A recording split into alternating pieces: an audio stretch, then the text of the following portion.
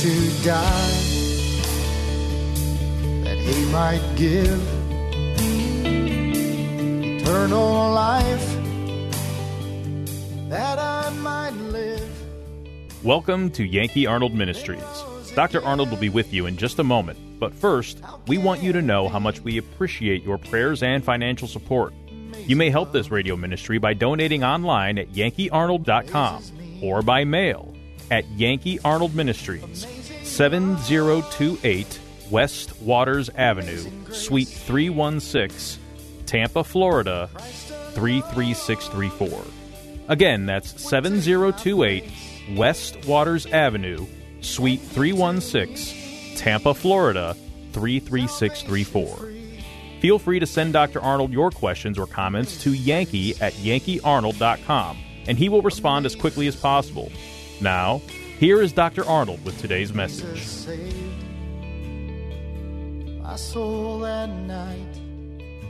Let's take our Bibles and turn to the book of Isaiah.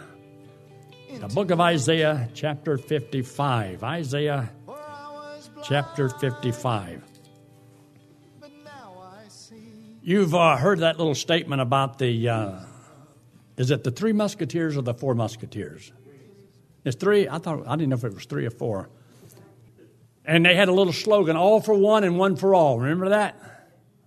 One for all and all for one, whichever way you want to put it. Well, I look at that the same way, Jesus was for all, and all of us ought to be for one. That one was for all of us. True? One paid for all of our sins. And we who believe, all of us are supposed to be for one. So we're not against each other. We're supposed to be for something. That's positive. Not that we're against, we're for something. We're positive. And so that's why it's so important. Jesus for us and us for him. And he tells us in the Word about being, preachers of the gospel and doing this for the gospel's sake. Well, if you're going to do something for the gospel's sake, well, who's the gospel for? Well, for the lost man. Then he says, for my sake and the gospel. So you're doing it for his sake. Otherwise, he died for the people, but they don't know about it. So he gave us a responsibility. This is why missionaries are necessary. I can't wait for the missions conference.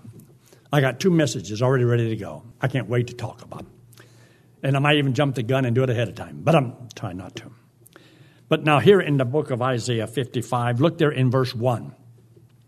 Verse 1 says, because you just finished chapter 3, and it talks about Jesus Christ coming in as the Messiah, making a payment for the sins of the world, and all we like sheep have gone astray, and he hath laid upon him, Jesus Christ, the iniquity of us all. Christ died for our sins, prophesied over 700 years before he ever came.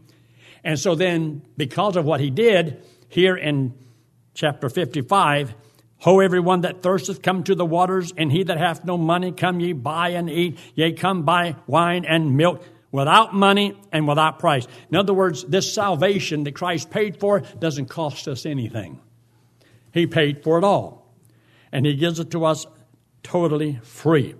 And so he makes some statements here about now the word is supposed to go out. The word. And there's power in the word of God. And so he says, your thoughts are not my thoughts. Your ways are not my ways. And so he makes a statement. That's found there in verse 8 and 9. But then he makes a statement here in verse 10. For as the rain cometh down and the snow from heaven, and returneth not thither, but watereth the earth, and maketh it bring forth and bud, that it may give seed to the sower and bread to the eater, so shall my word be that goeth forth out of my mouth. Now Christ died on the cross. He was the Word, and he died, and he comes back. And now he says, because of the death of Christ, therefore there's many kernels of corn. Because he says you take corn and you plant it, and it dies, but it gives life. Christ was the green tree. He was a tender plant in Isaiah 53. And so Jesus is coming back from the dead, sends into heaven, and God says, go into all the world and preach the word, the gospel, the good news, and that everybody can have it, and it's free. Nobody has to pay for it. And so as we go into all the world with the good news, the gospel, he says, my word will not return unto me void. The word of God is alive and it's powerful. And if a person believes it, it can give to them something they can't get no other way. And that's life, eternal life. And so that's why this is good down through here. But look what he says here in verse 11. So shall my word be that goeth forth out of my mouth. It shall not return unto me void, but it shall accomplish that which I please, and it shall prosper in the thing whereunto I sent it. The reason he's sending forth his word is because God was satisfied with the payment Christ made. And so therefore, when a person believes it, you see, God is satisfied and you believe it. When you realize you can't save yourself, you're satisfied and you accept Christ as your Savior. God's happy and everybody's happy. So that's why there's rejoicing in heaven over one person who comes to know the Lord. And so if that's true, if you want to keep heaven jumping up and down with joy, just keep talking about the Lord and keep sowing seeds. The word of God is seed. Sow the seed. Now, you'll notice that in your first verse there. But look now in chapter 56. Chapter 56. And there's a couple of verses that are mentioned here. And it talks about, in verse 1, he says, for my salvation is near to come, and my righteousness to be revealed. Now, Jesus Christ is the righteousness of God. And whenever the Bible talks about in the book of Romans in chapter 3, that Jesus Christ, who is the righteousness of God, is revealed so that we can have God's righteousness given to us. And then he says in verse 2, blessed is the man that doeth this, and the Son of Man that layeth hold on it, that keepeth the Sabbath from polluting it, and keepeth his hand far from doing any evil. Now, Jesus Christ, when he come, now, he did nothing wrong, did no evil. Now, in verse 3, it talks about the eunuch that is a dry tree. A eunuch is a person because of different choices or maybe born there, but they can't give life. They're a dry tree. They can't give life. And so the Bible tells us, look there in your Bible to hold your place here and look in chapter 23 of the book of Luke. Luke chapter 23. And there's an interesting verse that kind of goes with that because they were going to crucify Jesus Christ. Jesus Christ was that tender plant. He was the tree that grew up, and God was looking for a tree that could bring forth the fruits of righteousness. And every person born into the world, we're dry trees. It means that we can't give eternal life. We don't have eternal life. We're dry trees, and because we're dry, we're going to be cut down because we cannot bring forth the fruits of righteousness. So that applies to every man. So that's why in the book of Matthew in chapter 3, he talks about he's going to cut down. The axe is laid to the root of the tree. He's going to cut down every tree that brings forth not the fruits of righteousness. Well, that's every man in the world. Every man's going to die. So everybody's cut down, and only one person had the right to live forever here on planet Earth, and that was Jesus. And what did they do to him? Cut him down. So he says here in this scripture 23, and notice what it says there in verse, let's just start down in verse 28.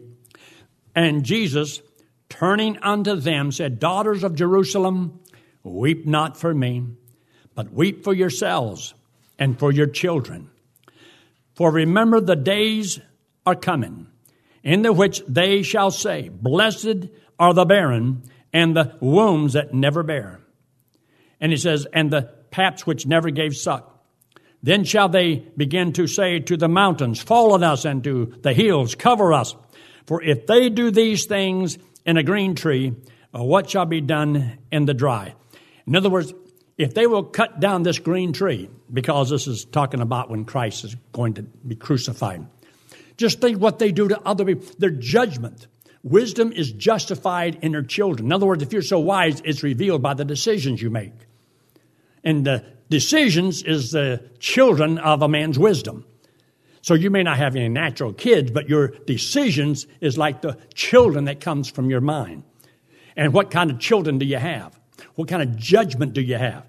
So some people cannot see the wisdom of God. They see the wisdom of man. And they make the wrong decisions. And so God says this is what's going to take place. Now look back here in your notes for the sake of time.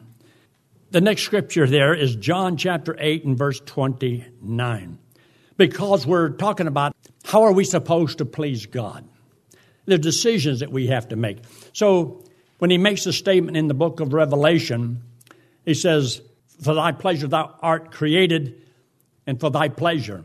So we were created for the Lord, by the Lord, and for his pleasure. So if you want to know what is your purpose in life, well, it's to please the Lord. So that's why you trust Christ as Savior. Why? Because that pleases God. Because it pleased the Father to let his Son die for you. And if you don't trust him as your Savior, it's like he died for you in vain because you didn't take advantage of it. So when you trust Christ as Savior, you are pleasing God. When you decide to serve the Lord, does that please God? When you're tempted to do all the things you're not supposed to do, and you don't do them, and you maintain your steadfastness in the Lord, that pleases God. So studying the Bible is how you find out what pleases the Lord. And when that becomes your goal in life, it's easy for you to make the right decisions in life because you want to find out, does that please God? You see, you have to have a reason even to come to church on Sunday morning, Sunday night, or Wednesday night, or studying the Bible at all. Why? Because you're trying to find out, what do I need to do that pleases God? What do I need to stay away from because that would please God? Well, how do I determine what I say and don't say? How do I guard my mouth? Well, what pleases God? Let no filthy communication proceed out of thy mouth. So you got to learn. Now look at the next statement.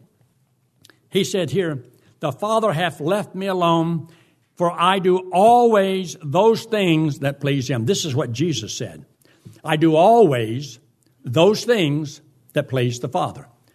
So if you want to be like the Lord, then you had to find out, well, what was the Lord like? What was Jesus like? And he had a reason, had a purpose.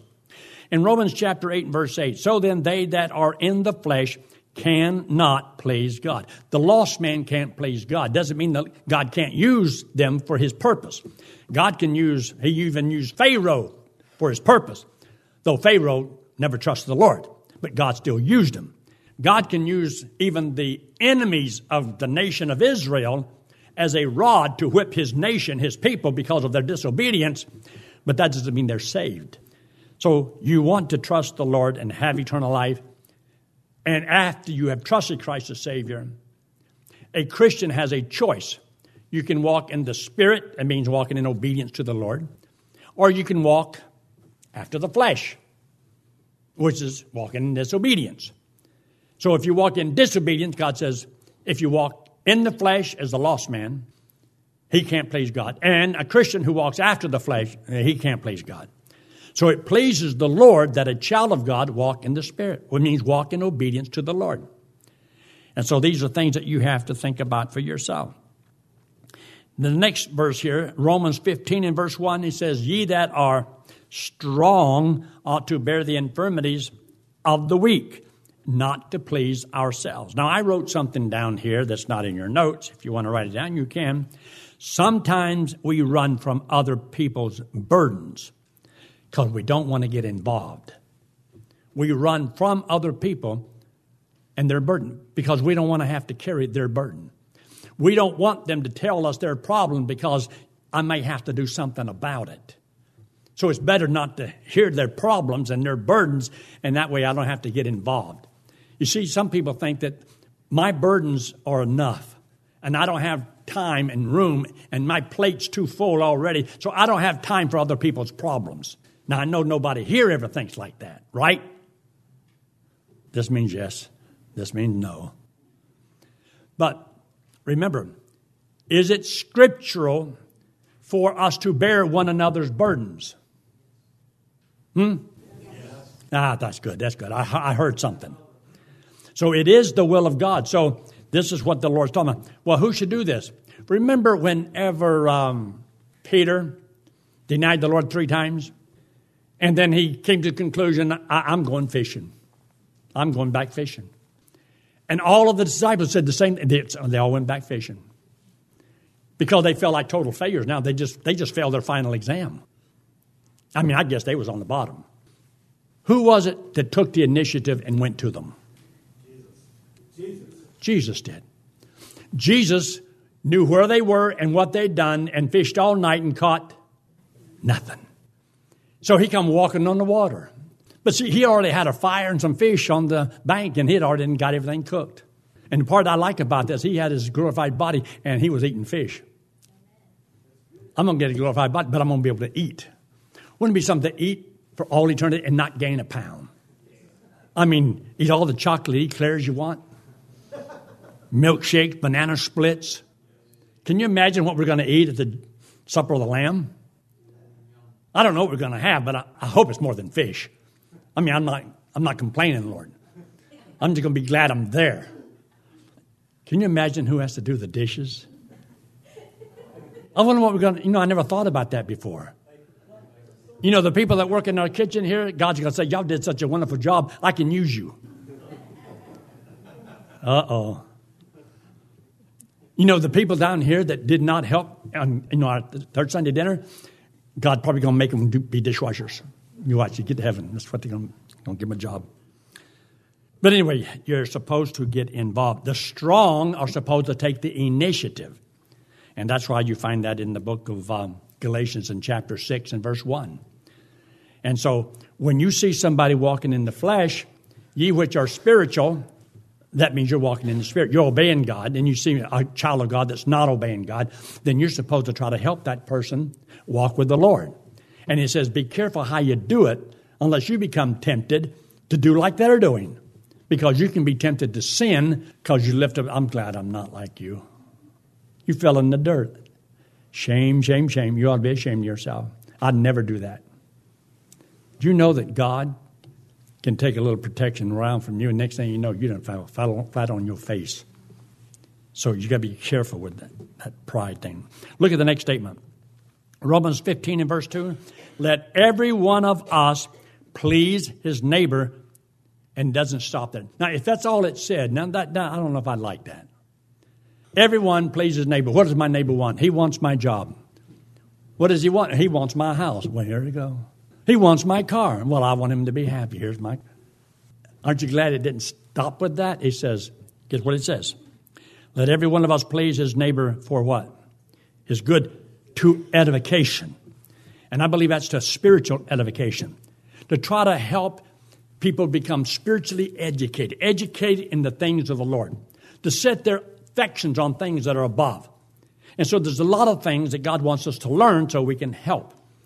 And the things that you have learned as you have lived longer, well, you're supposed to use that knowledge. As we get older, we get gray hair. Gray hair is a sign of wisdom, right? Gray hair is a sign of gray hair. It's not even a sign of age. I know people that were 20 years old and got totally gray-headed. And it didn't mean they were smarter. I remember a guy named Bill Fancher. Bet you remember him, Bill Fancher. He was gray-headed. He was in his 20s. But now look at this. 1 Corinthians chapter 7, you need to look at this because there's a couple interesting verses about pleasing God and pleasing husband, pleasing wife. So look there in 1 Corinthians in chapter 7. This is very interesting. Now, don't panic yet. Don't panic yet. You may panic in a minute, but not yet. Because there's some interesting verses here. So 1 Corinthians chapter 7, verse 32, in your notes, look at your notes first, and then we're going to go to the book. It says, but I would have you without carefulness. It means without distraction, without the worrying. Casting all your cares upon him because you can be so distracted by so many things and you can be worried about many things. So he says, I will not have you without carefulness. He that is unmarried careth for the things that belong to the Lord, how he may please the Lord. So according to that verse, it's better never to get married. No, that's not the understanding of this verse. Thought I'd throw that out there before you thought it. Look at the next verse in your notes there. But he that is married careth for the things that are of the world, that he may please his wife. So it shows you that a single person is godly and a married person is ungodly. You wouldn't buy that, would you? No. But I wanted you to see something here. Because we're talking about learning how to please somebody else and not just ourselves. Because in everything you do in life, sometimes you do something because it pleases somebody else. And if you can do it, then do it. But don't think everybody in this whole world is made to please me. Everybody's here to make me happy. And if you don't make me happy, I'm going to be upset. And I'm going to have a temper tantrum. You ever seen an adult throw one? Oh, those are ugly. I've seen some parents have little kids. And they'll get in a restaurant, and if they don't get their way, they scream and holler. And I just want to go up there and slap the parents. And they don't discipline their kids, and the kids just scream and throwing stuff and all that. And the kids get away with murder. But anyway, look in the middle part of this verse. In verse 33, right in your note. But he that is married careth for the things that are of the world, that he may please his wife, because of the times. Because of the time. Now look in your Bible to chapter 7, 1 Corinthians chapter 7 and verse 26. There are, because of the present distress, sometimes you can do something, but it may not be the wisest thing to do. Paul is not talking about single people shouldn't get married. If single people ain't going to get married, who in the world is going to get married? Oh, just the old folks. I know a story about a woman. She was 90 years old, and she wanted to get married. And so she found a guy that was 85 years old, and she got him to marry her. The only problem was he'd already done lost his mind. And then the kids became very upset because they knew that if he marries his mom was on she's on the banana peel and she's ready to get into the grave, and all of the inheritance is going to be gone to this guy. So they knew they had to break this thing up, especially when the man is done gone loony. And so they had it annulled and took care of that. And since then, she has passed away. I'm not going to tell you who it was. Don't say, who was that? I'm not going to tell you. Anybody in the church? No. So, but it is true, ain't it, Betty? Betty knows. Betty knows everything. But now notice what he says here in verse 26. I suppose, therefore, that this is good, and that next few words, you ought to underline it in your Bible. For the present distress, I say that it is good for a man so to be. And he said, because of the times that we're in, and there's problems that they were having, it's good, because if a man takes a wife, it's not only that it affects, his service. Now he got to learn how to please the wife too. A married person has to please God, but now he's also got to please the wife. Do you think the wife and God are always on the same page? Why, of course. Because when you married her, she gets to be perfect now. She doesn't do anything wrong. She wants everything. Woman tells her mother, says, Mom, I want to marry Jack, but he doesn't believe in hell. She says, you go ahead and marry him. We'll teach him. He will when we get through with him. So, anyway, look at the next statement here. Look in verse 34. Down in verse 34, it says, there is a difference. There is a difference also between a wife and a virgin. You say, well, of course there is. And there is, of course, a difference. The wife has a husband, and the virgin doesn't have a husband. The unmarried woman careth for the things of the Lord, that she may be holy both in body and in spirit. But she that is married careth for the things of the world, how she may please her husband. So there is a temporary pleasing, and with the Lord, a permanent pleasing God. So you have more stress put upon you. You got more things to think about. It's one thing to go through life single and all you got is your own problems. But when you get married, he said we two can live as cheaply as one, but only half as long. But you got another problem because your wife is going to have problems. The husband is going to have problems. And so these two problems marry each other. So it's not just, I got to just think about what God wants me to do. No, you got to live life. And then you go, here comes little Johnny and little Betty and little Lizzie and little Nett and a little Kay and a little Sybil. And you can have all kind of kids. Now, does that put more pressure upon you?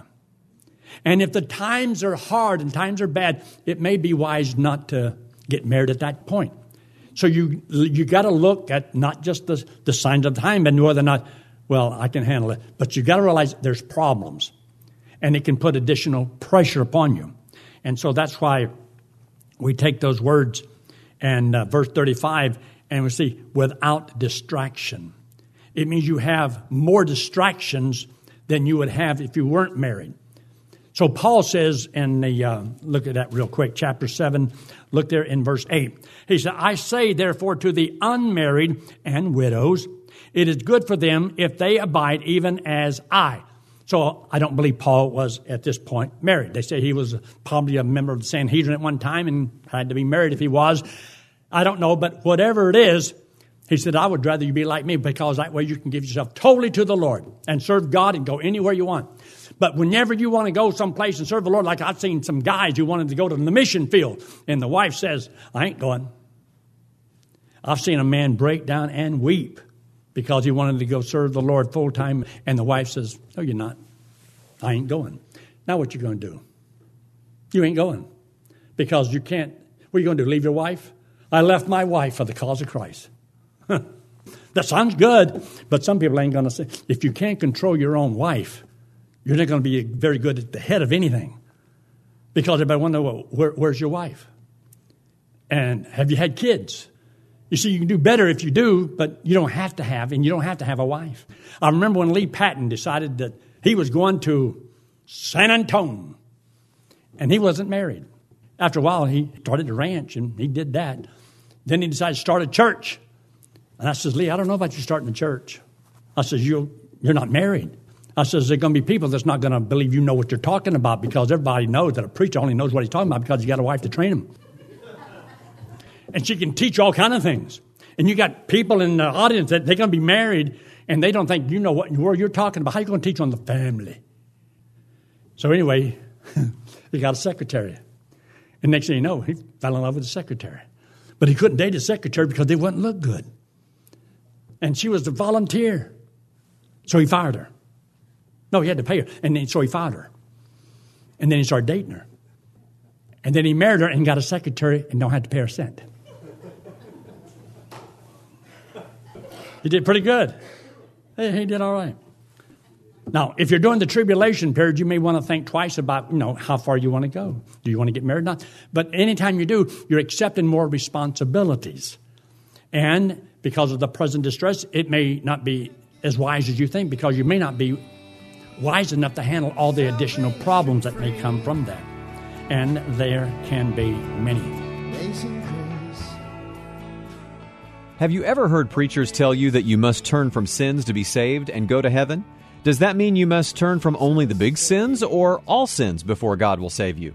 Pastor Yankee Arnold has prepared just the right book with answers straight from the Bible. The book is called Gospel Driven Man, and Pastor Yankee wants to send it to you free of charge. Simply write to Pastor Yankee at Yankee Arnold Ministries, 7028 West Waters Avenue, Suite 316, Tampa, Florida, 33634, and request the book, or request by email at yankee@yankeearnold.com.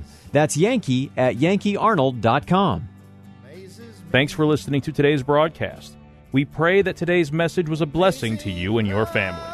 You may help support this radio ministry by donating online at yankeearnold.com or by mail at Yankee Arnold Ministries, 7028 West Waters Avenue, Suite 316, Tampa, Florida, 33634. Friend, one day it will happen. The trumpet will sound, and we will be changed, caught up to meet the Lord in the air. So live today and every day, believing that the Lord is coming soon, and just keep looking up. Amazing grace,